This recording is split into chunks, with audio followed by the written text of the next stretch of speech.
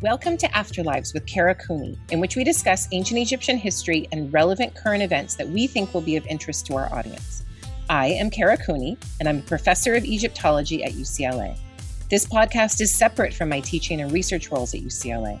In recent years, I've become active in communicating with the general public about the history of ancient Egypt through lectures, interviews, social media, books, and guest appearances. This podcast is my opportunity to take the kinds of deep dives into history that are not always possible in academic formats.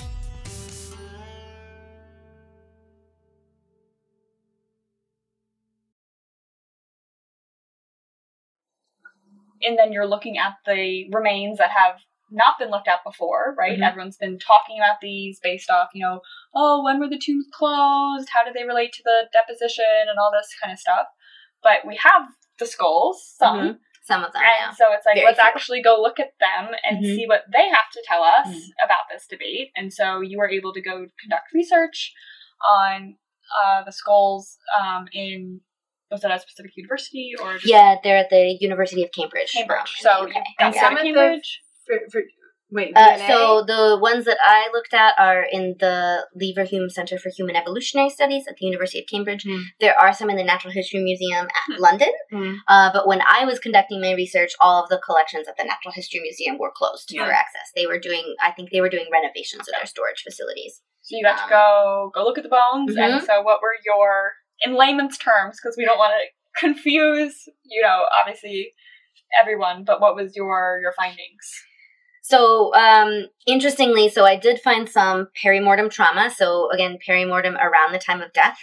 What is interesting is that some of that trauma could have caused death and some of it could not. So, you can have an injury, and perimortem describes the interval while bone still has its moisture content that you have when you're alive. So everybody thinks that perimortem is just, if you have a perimortem injury, it's just when you die. It's actually not the case. It's shortly before death because healing starts pretty quickly. It didn't have time to heal. But if it didn't have time to heal, it's still perimortem. Or shortly after death when your bone still retains its moisture content. You gooey. Gooey. But the problem with the perimortem interval is that it varies because if you're in a super dry climate, that perimortem interval is going to be different than it is if you're in a rainforest. Well, your bone will probably leach, or a bug. I mean, it's different everywhere, and it can depend on a whole host of factors. So that's what's interesting. Findings, go back to the desert. You're going to say what happens to the desert? The moisture leaves your bones very quickly, and because your body desiccates, it dries out really fast. In that idea, then, so if something happens perimortem, so around your time of death in the desert or a drier area, it's going to be very close to when you died versus maybe somewhere wetter where it could have been further in time in the tomb. So you can't always tell, but if a body has been allowed to decay and then moved, what you'll lose first is a lot of the really small bones, like the distal phalanges at the end of your fingers. And then if it's allowed to decay longer, you'll lose like the limbs, right? Things that easily detach. So the fact that the photographs and the notes seem to indicate everything was present in these burials suggests that if they were allowed to decompose, they were probably not allowed to decompose for very long. Plus, you get things like rigor mortis setting in, and some of these bodies seem to have really been stuffed into coffins that were a little bit too small for them, which is harder to do. Like there's certain points during the decay that you can do that. So you can either do it right after you kill them. Well, right after, or you wait till rigor mortis has passed, and then it gets soft again. Then they're gross. Then the body gets soft. Well, but it depends on your definition of gross, I guess. Like 2 days? It's less. Usually. Usually. But so it seems like killed they and then were kind of put interred pretty. Certainly not. It has been proposed that they were buried somewhere simply like as they died naturally, and then whenever the king died, the bodies were moved, and that does not appear to be the case because if they weren't wrapped tightly, you would lose bits, and if they were wrapped tightly, you wouldn't get the body positions that you end up seeing. So people are really trying to prove that the king wasn't the one dude gaslighting the whole. We really don't like to admit that human sacrifice is a feature of many human societies over time and space. We really hate to admit that. Right, to us, human sacrifice is like huge no-no. never would volunteer for such things. Mm-hmm. It has to be coerced, because how else would you get people to do that? And but it lasts for over 100 years. Within the first dynasty, they allow it to happen. When it's across culture, like it happens in so many and cultures around the world. Yeah, like obviously around the world. it had a purpose of of functioning. So then, what did you find with the skulls? And how many skulls? So I was only able to look at 48, which are from the funerary enclosures of 2 kings and a queen. Those are all that remain from those burials. There are some more, like I said, at the Natural History Museum, but these ones were the ones I had access to, out of hundreds. Originally, so there's more you can look at. No, they were mostly destroyed. Destroyed? What do you mean? Like thrown into an incinerator? What? No. Thousands of years of reburial and looting and then pseudo-archaeological excavation. There was even the ones I looked at, the excavator records that he packed, I forget how many, a whole bunch up for transport. But only 48 made the trip to England. Only 48 survived. So it's an artifact of thousands of years of disturbance. Right. Into mummy paint. Yeah. No. I mean, the thing is they just didn't care about bones back then. They didn't really care. They mostly wanted museum objects. Really pretty stuff. Yeah. And it's also funny that the other that weren't in your study are at the Natural History Museum and not at some other museum, which is a whole other discussion. That's a whole other conversation. What human cultures get put into that museum versus art museums. Those and whether bones should be on display at all. Well, yes. Yes. I had that as a question, and I was like, do we want to get into that whole argument about, like, I was going to say, like, you know, in a lot of your reading, a lot of your work, you know, excavators in the past, dubious treatment of the human remains. Yes. Again, not just to, like, shit on them, but we know better now. And so obviously when you work with remains in the field, you obviously, I'm sure, have like protocol and how to like work with them and stuff. And then because of how they treated them back then, it affects, you know, the study you could do. And you have this very kind of disparate data set to work with. And how do you, you know, it still has something to tell you and something to say and contribute. But then it's like, like if only it had been done differently. If only. You know. If only. Yeah, and there's the huge debate going around of whether or not human remains should be even on display at all, how we should display them. We can't get the ancient Egyptians' consent, right? So then who...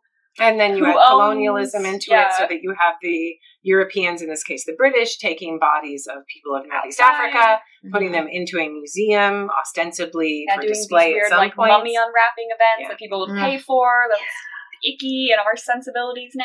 Yeah. But apparently these things are actually still happening. I saw something fairly recently where people were paying to go to an event for like a human dissection. That someone had donated their body to science, a person of color, and they thought it was going to go to science, but it was ended up being used in this live dissection that people were paying money for. And obviously people got upset and were like, this is not right. And they were like, well, no, it's for educational value. And it's like, yeah, but people are paying tickets to see. That's a power dynamic, though, now. Yeah. And people get all upset about the Body Worlds exhibitions of the guy, the German guy who plasticizes all the bodies and cuts them into slices and puts them on horseback. Or something. They're mostly Chinese convicts or something awful. Super big ongoing debate about if this is okay and how we should treat human remains and... But your skulls, your 48 skulls, were like in a storage area. Yeah, not on display. Not on display. Yeah. They were in a storage area. And you measured them? What did you... I measured them a little, but the primary analysis is sort of observing different features, recording things like tooth wear or, you know, evidence of pathology, evidence of trauma, which I did find on a few cases. So what trauma are you seeing? So I found some examples of skull fractures. Interestingly, not what you would expect from smiting. Yeah. So these are often, a lot of times in the literature, the discussion is, we have all of these images of the pharaoh smiting, right? These are and that's Pharaoh holding an enemy by the head, taking a stone mace of yay big and smashing that grapefruit down on somebody else's skull, smashing their skull. And this is what's linked to sacrifice, right? People see, there's human sacrifice, and then we have images of smiting, and they're like, this is what was going on. Yeah, and from the evidence I have, those are absolutely not related. Yeah. I think ideologically they're completely different. In addition to the fact that the data doesn't support that. So there are different types of fractures you can get on your cranium. And if you were actually smashing someone's head with a huge stone mace, you would expect a very serious depressed fracture to be just crushed. There would be all sorts of little pieces. I mean, those stone mace heads are huge. Yeah. That is not what we're seeing. In fact, what I saw in general was linear fractures. So usually one long line. Yeah. And what's interesting is based on the forensic literature, these are serious. Now they are not always lethal, but they can cause brain hemorrhage.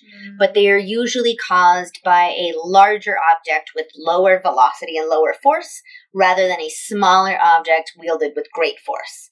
So in the forensic studies, like crushing, so like putting somebody's head in a vice and crushing. Not even like that. Like, so the forensic examples are like someone fell and hit their head on a floor. Yeah. Okay. So like being pushed. Or like a board or a car window. Rather than a club. So something flat and wide. So very different ideology, very different formation of the injury, which is interesting. But I think also, even if I didn't have that evidence, I think ideologically smiting is very different, because smiting is all about the king demonstrating his dominance over people who threaten Egypt, right? And he doesn't want to bring them into his burial. No, absolutely not. Why would you bring chaos into your burial with you? Yeah, this is very much I'm defending Egypt, whereas sacrifice is much more, sure, you may not have wanted to die, but at the end of the day, there was some level of honor accorded to you because you're buried by the king. Mm-hmm. You know, you get grave goods. You get a grave steeler, probably, with a name. You might get a coffin. Maybe you get to serve him in the afterlife, which is still probably a better Maybe your family would benefit. Maybe your family would benefit. This is not, I'm crushing a criminal, you know, to get out of Egypt. You know, this is not that. This is very, very different. And I think that's why we don't have really solid pictorial evidence for human sacrifice. You would never show it. Totally different. Mm-hmm. Totally different. It's meant to remain invisible. It's meant to be different. And there are examples that people say, there's a couple scenes that people say could be human sacrifice, and maybe they are. Stabbing labels, Yeah, and we can't prove that with the available evidence because we don't have the rest of the skeleton. But it also seems to be that there wasn't, the way in which people were killed wasn't hard, right? It could seems maybe hit in the head, maybe something to their, just their flesh that doesn't leave evidence on the bones. Matt Adams thinks it was cyanide. Maybe poison. I don't know how they were synthesizing cyanide. I don't know how they would source cyanide either. I am not a chemist. I have no idea. Apples. Yeah. I mean, there certainly could have been poison involved. I think one of the most surprising things that I found was the variation. Yeah. Some people have trauma, some people don't. Maybe some people just naturally also died when the king died, so you can be like, let's put those in there too. Possible. Although, if you're putting hundreds of graves together, it seems rather unlikely you'd get too many people happen to die on that day, but it's possible. But I think that also speaks to our human desire to make things fit in nice, neat little boxes. Mm-hmm. So if it's human sacrifice, it must be a huge amount of violence and bloodshed. Where everyone's lined up and they're going and like hitting each of their heads and pushing them into a hole. Because we've decided that's what human sacrifice is. And that's a very, now we are projecting our views of what we think sacrifice is thousands of years into the past on a very different culture. Yeah, maybe if it was more of you volunteer for it, you got to choose the way you wanted to go out. Well, pick different ways. There were cultures in South America who would voluntarily, as far as we can tell, send their children to be sacrificed because it was the families received a great deal of honor, a great deal of prestige. It was, you know, these children were taken up into the mountains and also rewarded. You know, children were believed to be more pure and have a closer relationship to the gods. So I think assuming that, I read a really interesting quote in a book one time that said, violence is something that we all think we know what it is, and we all agree on it. And yet if you actually drill down into it, what actually does violence mean? Because if you're going to talk about physical harm, okay, so if an animal attacks you, probably we agree that that's violent. Mm-hmm. What about a virus? right? That's still a living organism attacking you. What about a random accident, right? You're still we always dead. Really set on intent. Yeah. Like, oh, the lion meant to try to kill me, but well, and that's, or there's a car accident. No one didn't mean. We punish based on intent. I think the interesting thing about violence is that we don't want to admit that we've separated violence into what's acceptable and what's not, but we have, because if you break into my house and I feel threatened and I kill you, now it's self-defense. That's okay. You are still dead. If you break into my house and kill me, that's murder. Yep. But I am still dead. So at the end of the day, someone is still dead, but we've decided that one is just and one is not. One is self-defense and one is not. And you could come up with millions of modern examples right now of this exact same mindset. And I'm not saying that it's right or wrong, but I'm saying we have separated violence, even though at the end of the day someone is still dead. And we've decided as a society that one is okay and one's not. But given the skull evidence that you have, you could argue that the Egyptians were also rather ambivalent and concerned on this point, and probably wanted to create a death for these wealthy, elite people, lower elite, high elite, whatever, that wasn't as awful as it's something you could willingly walk into, maybe not painful. You're not getting a blunt force trauma on the back of your head. Unlike the smiting scene where maybe part of it was fear and like suffering. Yeah. That's the intent. You're meant to suffer you don't publicly. Want the person to like have like a long, painful bleed out or something. Well, if you also, it's a mass agreement for everyone to veil what is actually happening. Yes. Yeah. Well, and I think there's a couple things behind that. First of all, if you're taking people into the afterlife to serve you, you do not want to destroy them because they can't serve you. Yeah. If the whole point is they come into the afterlife to serve you. They need their name, right? They need their body. Exactly. Yeah. So I think the other side of that is that, so we don't have any evidence, or at least really solid evidence for this practice, right?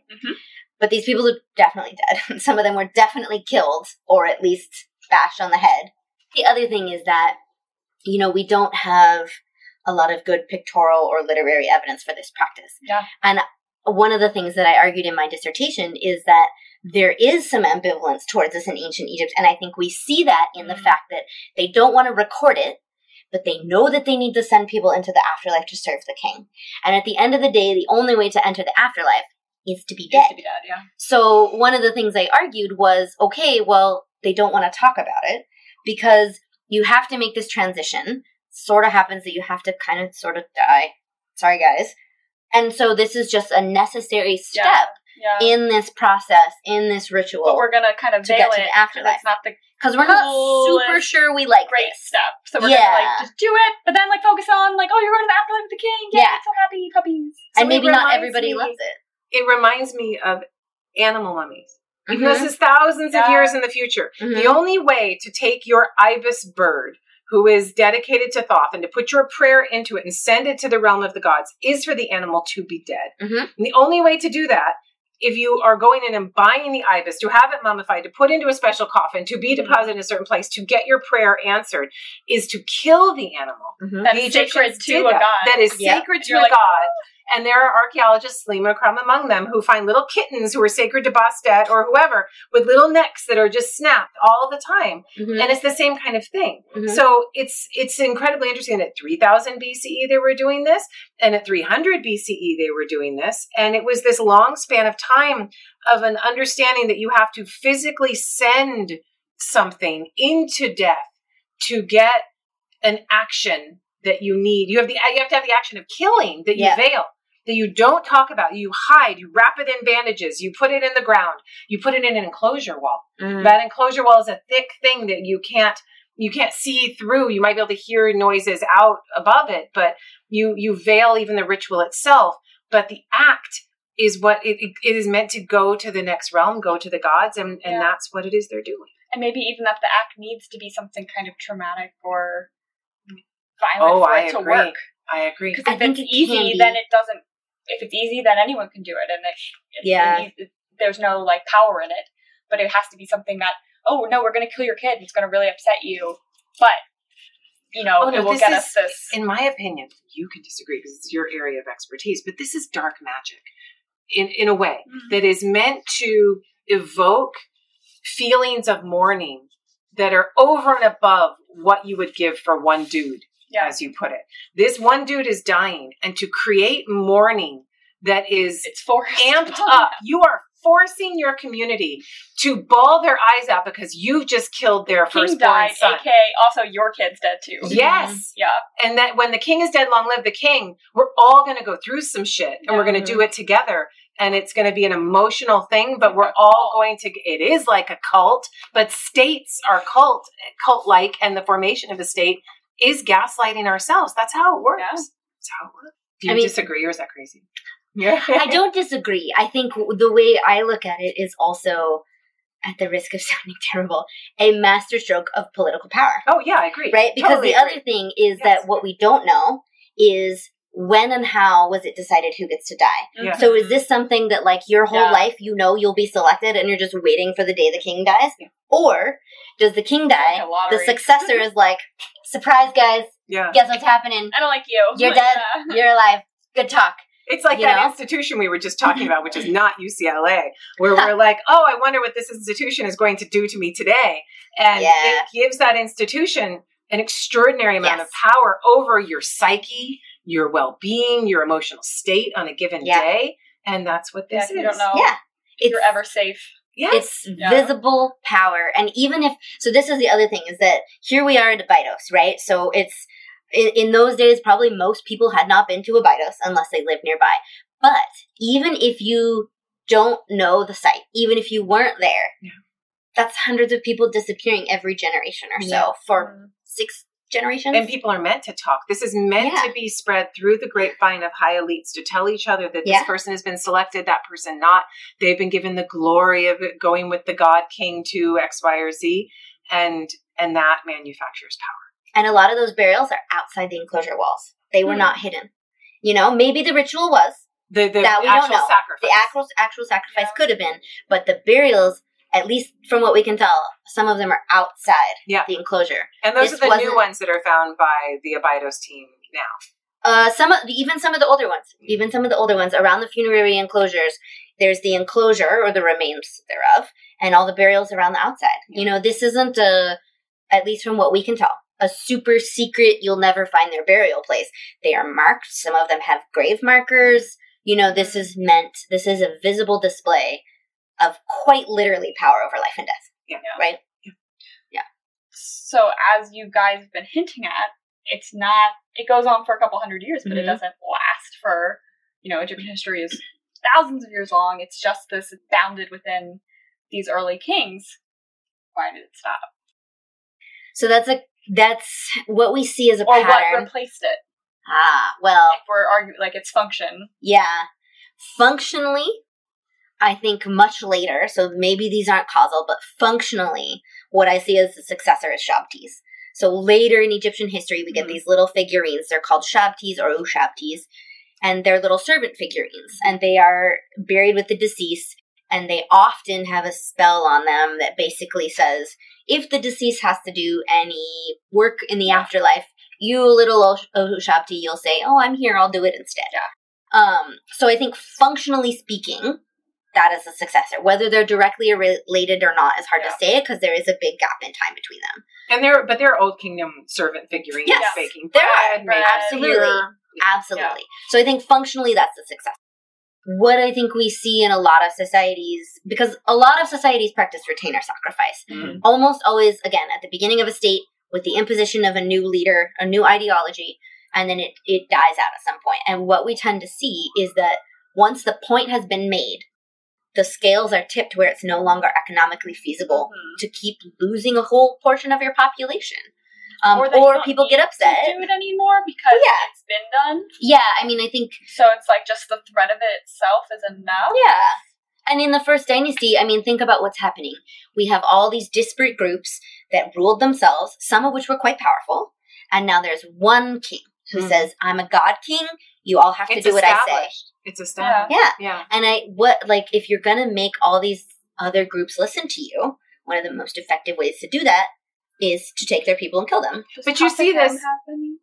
No. Which is interesting because, arguably, he did not have control over the entire Egypt. But he couldn't go back to that. But it tends. So this type of sacrifice tends to die out at some point. In part, one of the arguments is that maybe people just kind of said enough, you know? Yeah, like this isn't sustainable. You do see a rise in elite power. It's really hard to prove because, again, you often don't have records of this kind of thing. But you see this in Egypt, again, to bring up the animal mummy kind of thing, but the longue durée, take 4th to 5th dynasty. 5th dynasty kings are like, we would never build a pyramid like that. We're not going to rape and pillage to build this big giant mountain of stone. We are priest king. It's like an administration saying, we're not like the past administration, right? You want to differentiate yourself in some way. And it's also a closed society versus an open society. One could also argue, like I do when you're going from the 21st dynasty to the 22nd, that, or from the 4th to the 5th, that you have a very closed, kind of inbred society. And then the next dynasty comes along and they're like, we're different. We are including more people. And to include more people, they have to display to more people and they have to present themselves in a different way. Retainer sacrifice isn't going to fly. A big pyramid's not going to fly. And super mummification of the 21st dynasty, you don't need it anymore because no one's going to see it. So you all of these things change over time with that shift in administration. Maybe the easiest way to set yourself up for success is to denigrate the past. Yes. Right? So, and yet use it at the same time. Yeah. Like, we're not going to do that crazy sacrifice anymore. Like, you're my elites. I love you. Like, you guys remember how horrible that was? Remember that? I'm better. Like, aren't you glad you have me? Like, I'm not going to kill you. Like, but we all have the same system and remember it. Remember it. Always. I'm not going to do that. Right? So you use it. It's a carrot and stick immediately given to you by the previous generation. It's very, very clever. It is harder to convince people to slaughter a whole bunch of their own population. So there is a certain level of, I mean, a lot of the research I did involved how do we create groups of us and them, right? And there's always a process. We will always do this as human beings because we love to categorize. But once you start setting up an us and a them, now you're in opposition to that group. And now that group is lesser or able to, it's okay if we persecute them because they're lesser. And once you've established that group, society tends to be a little more willing to let those people be treated differently. Yeah. But if it's the inside. Yeah, but we do it inside our own society all the time. Yeah. We always create groups within our society that we've decided are lesser, even if we don't talk about it. Yeah. So these are servants, retainers, people who they're of high status but low enough that they're dispensable. The identities are so complicated. We could pick anything, right? It could be, you are from that area. That area is rural. No, you're definitely from less. Egypt. Think about all the ways we define identity now. Gender, skin color, geographic origin, accent, all the different ways that we decide how we sort ourselves into categories. Without even talking about it. Without even talking about it. It has more power if we don't talk about it, because then we can pretend it's an innate category, not there at all. Right? And that we didn't create it. I'm always amazed by how much power is in how few actions. How many kings of Dynasty 1 were there? And Merneith included. Like there would be 9 actions, like 8 or 9 sacrifice actions. It's not many. There's like 6 or 7. It's not many. Less than 10. Less than 10 big sacrifices that we know of.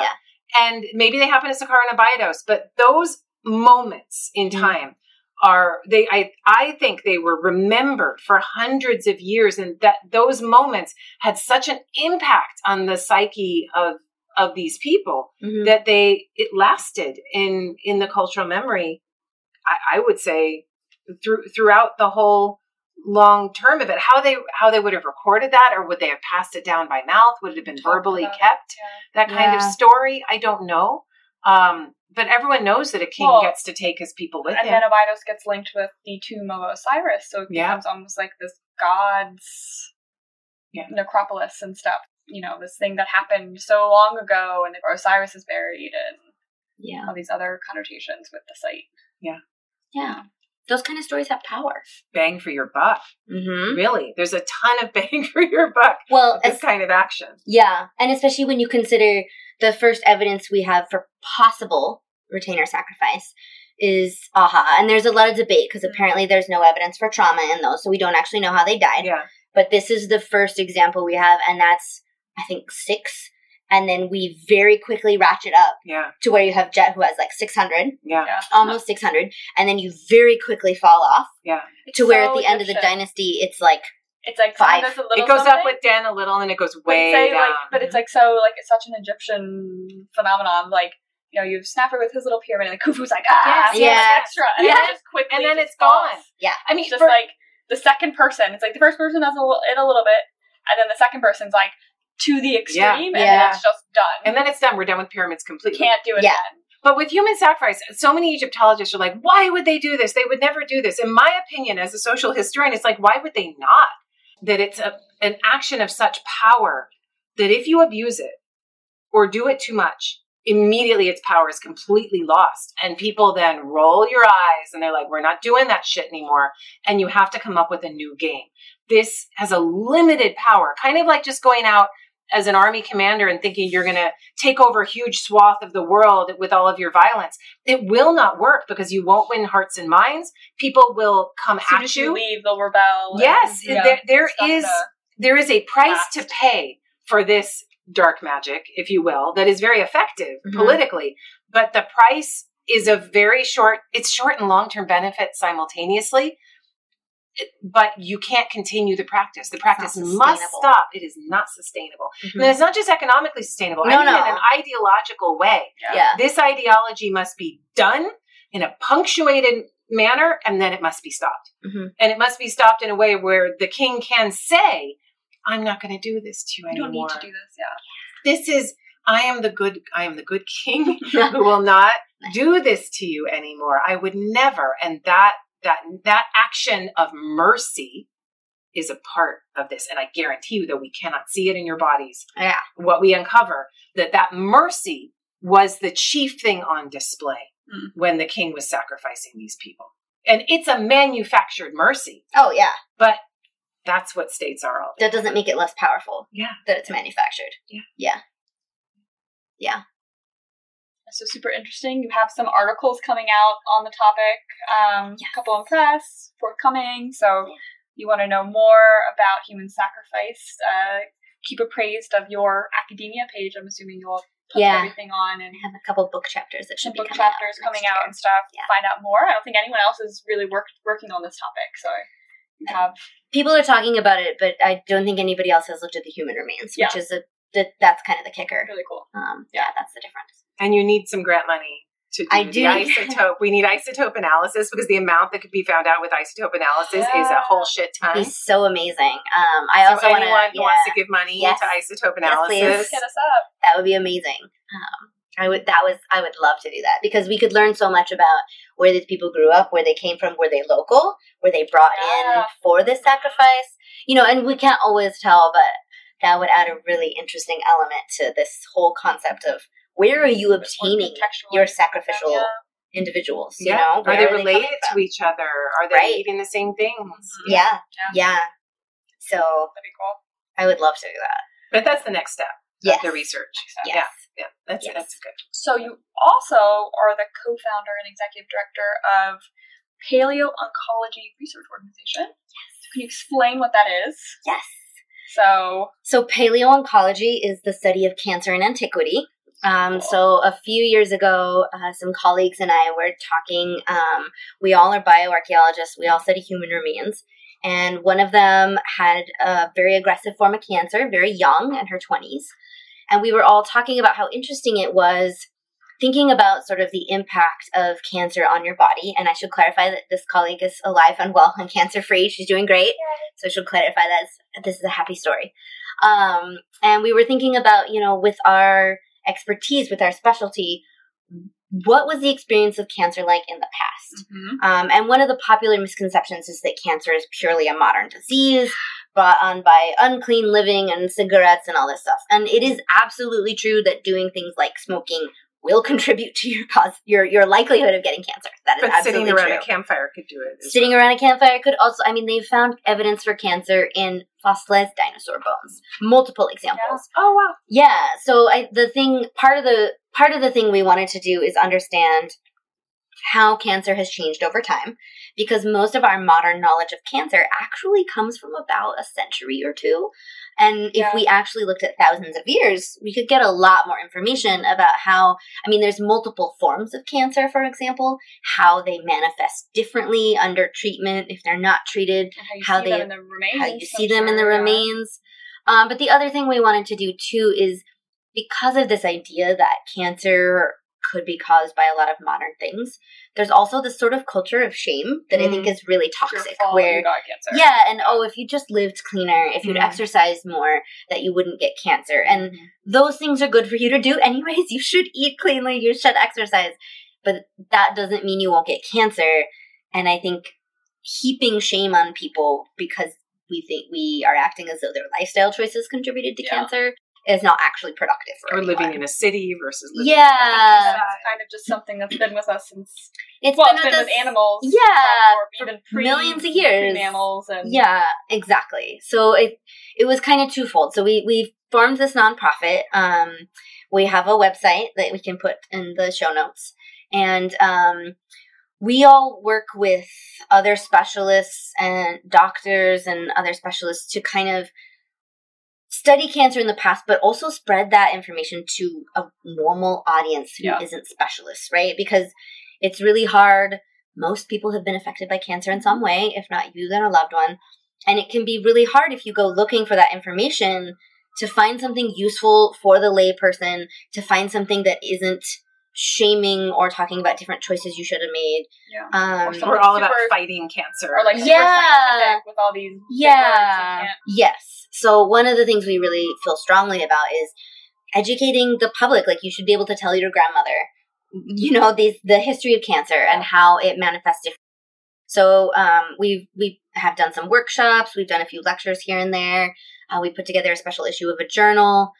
We started it while we were in grad school, so it was quite the learning curve for all of us. None of us had ever run a nonprofit before, so we're still very much learning. But it's something I feel really passionate about because I think we've all been affected by cancer, if not immediately, then tangentially.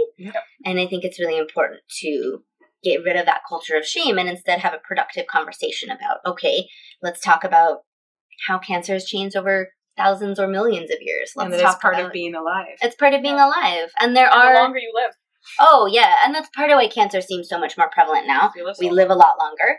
And we have better treatment for a lot of the types of cancer you get younger. So instead of dying very quickly, you survive to potentially get another form of cancer, which sounds like a terrible downer. But we are also learning so much more about how to treat cancer, we catch it much earlier now. Look at things like the HPV vaccine. There are so many things that we are learning that we didn't know 50 years ago, even 20 years ago. And I think if we want to expand our view to look at thousands of years, we can have a much more productive conversation about that. Super interesting. So what's kind of next on your research plate? You're done your dis.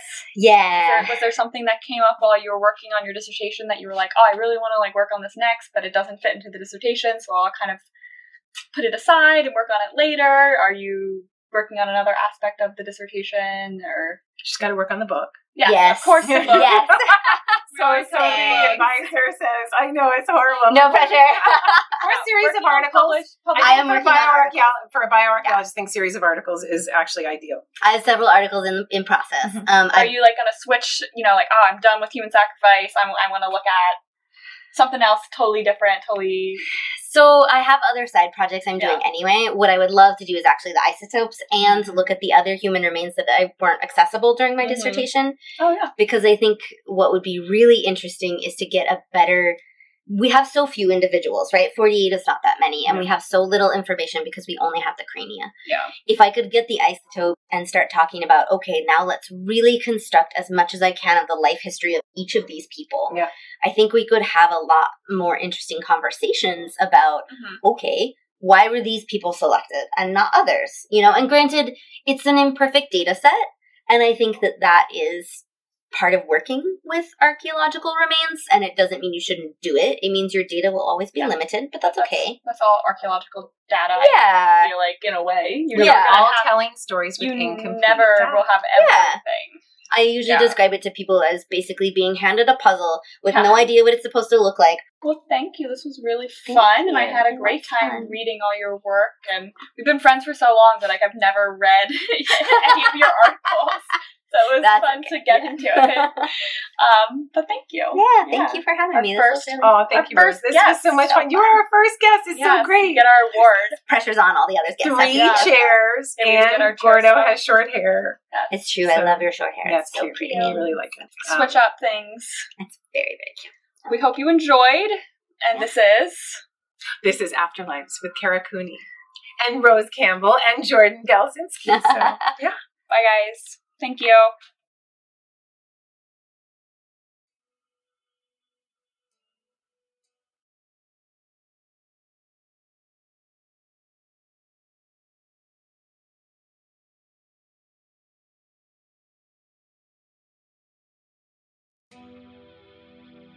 Thank you to our listeners for your support and for subscribing wherever you listen. If you enjoyed the show, please leave a 5-star review and help raise our profile and let others know about it. Send your questions related to the show and topic suggestions for future episodes to karacooney@gmail.com. You can find the video version of the show on my YouTube page, and full show notes will be posted in the podcast section of my website, karacooney.squarespace.com. For that, thank you, Amber Myers-Wells. There you'll also find info on my books, upcoming lectures, and you can subscribe to my newsletter. You can find me on Facebook at Kara Cooney Egyptologist and on Twitter and Instagram at Kara Cooney. See you next time on Afterlives with Kara Cooney.